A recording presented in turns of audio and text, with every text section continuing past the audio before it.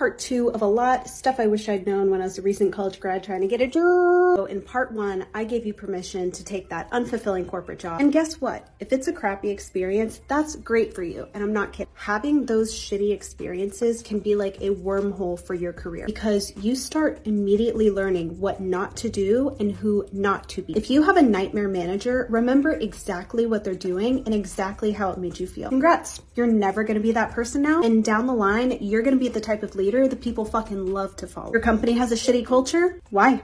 What's happening? How is it shitty? Maybe you're gonna go off and start your own company and now you know exactly what not to do because you remember how it made you feel. Your company has a ton of bureaucracy and processes on processes on processes. Fabulous. Maybe you're gonna go work at a startup that has zero process and is a complete mess, and you took the good and you left the bad, and now you're gonna help them go build an entire department. Which leads me to my next Shortcast Club.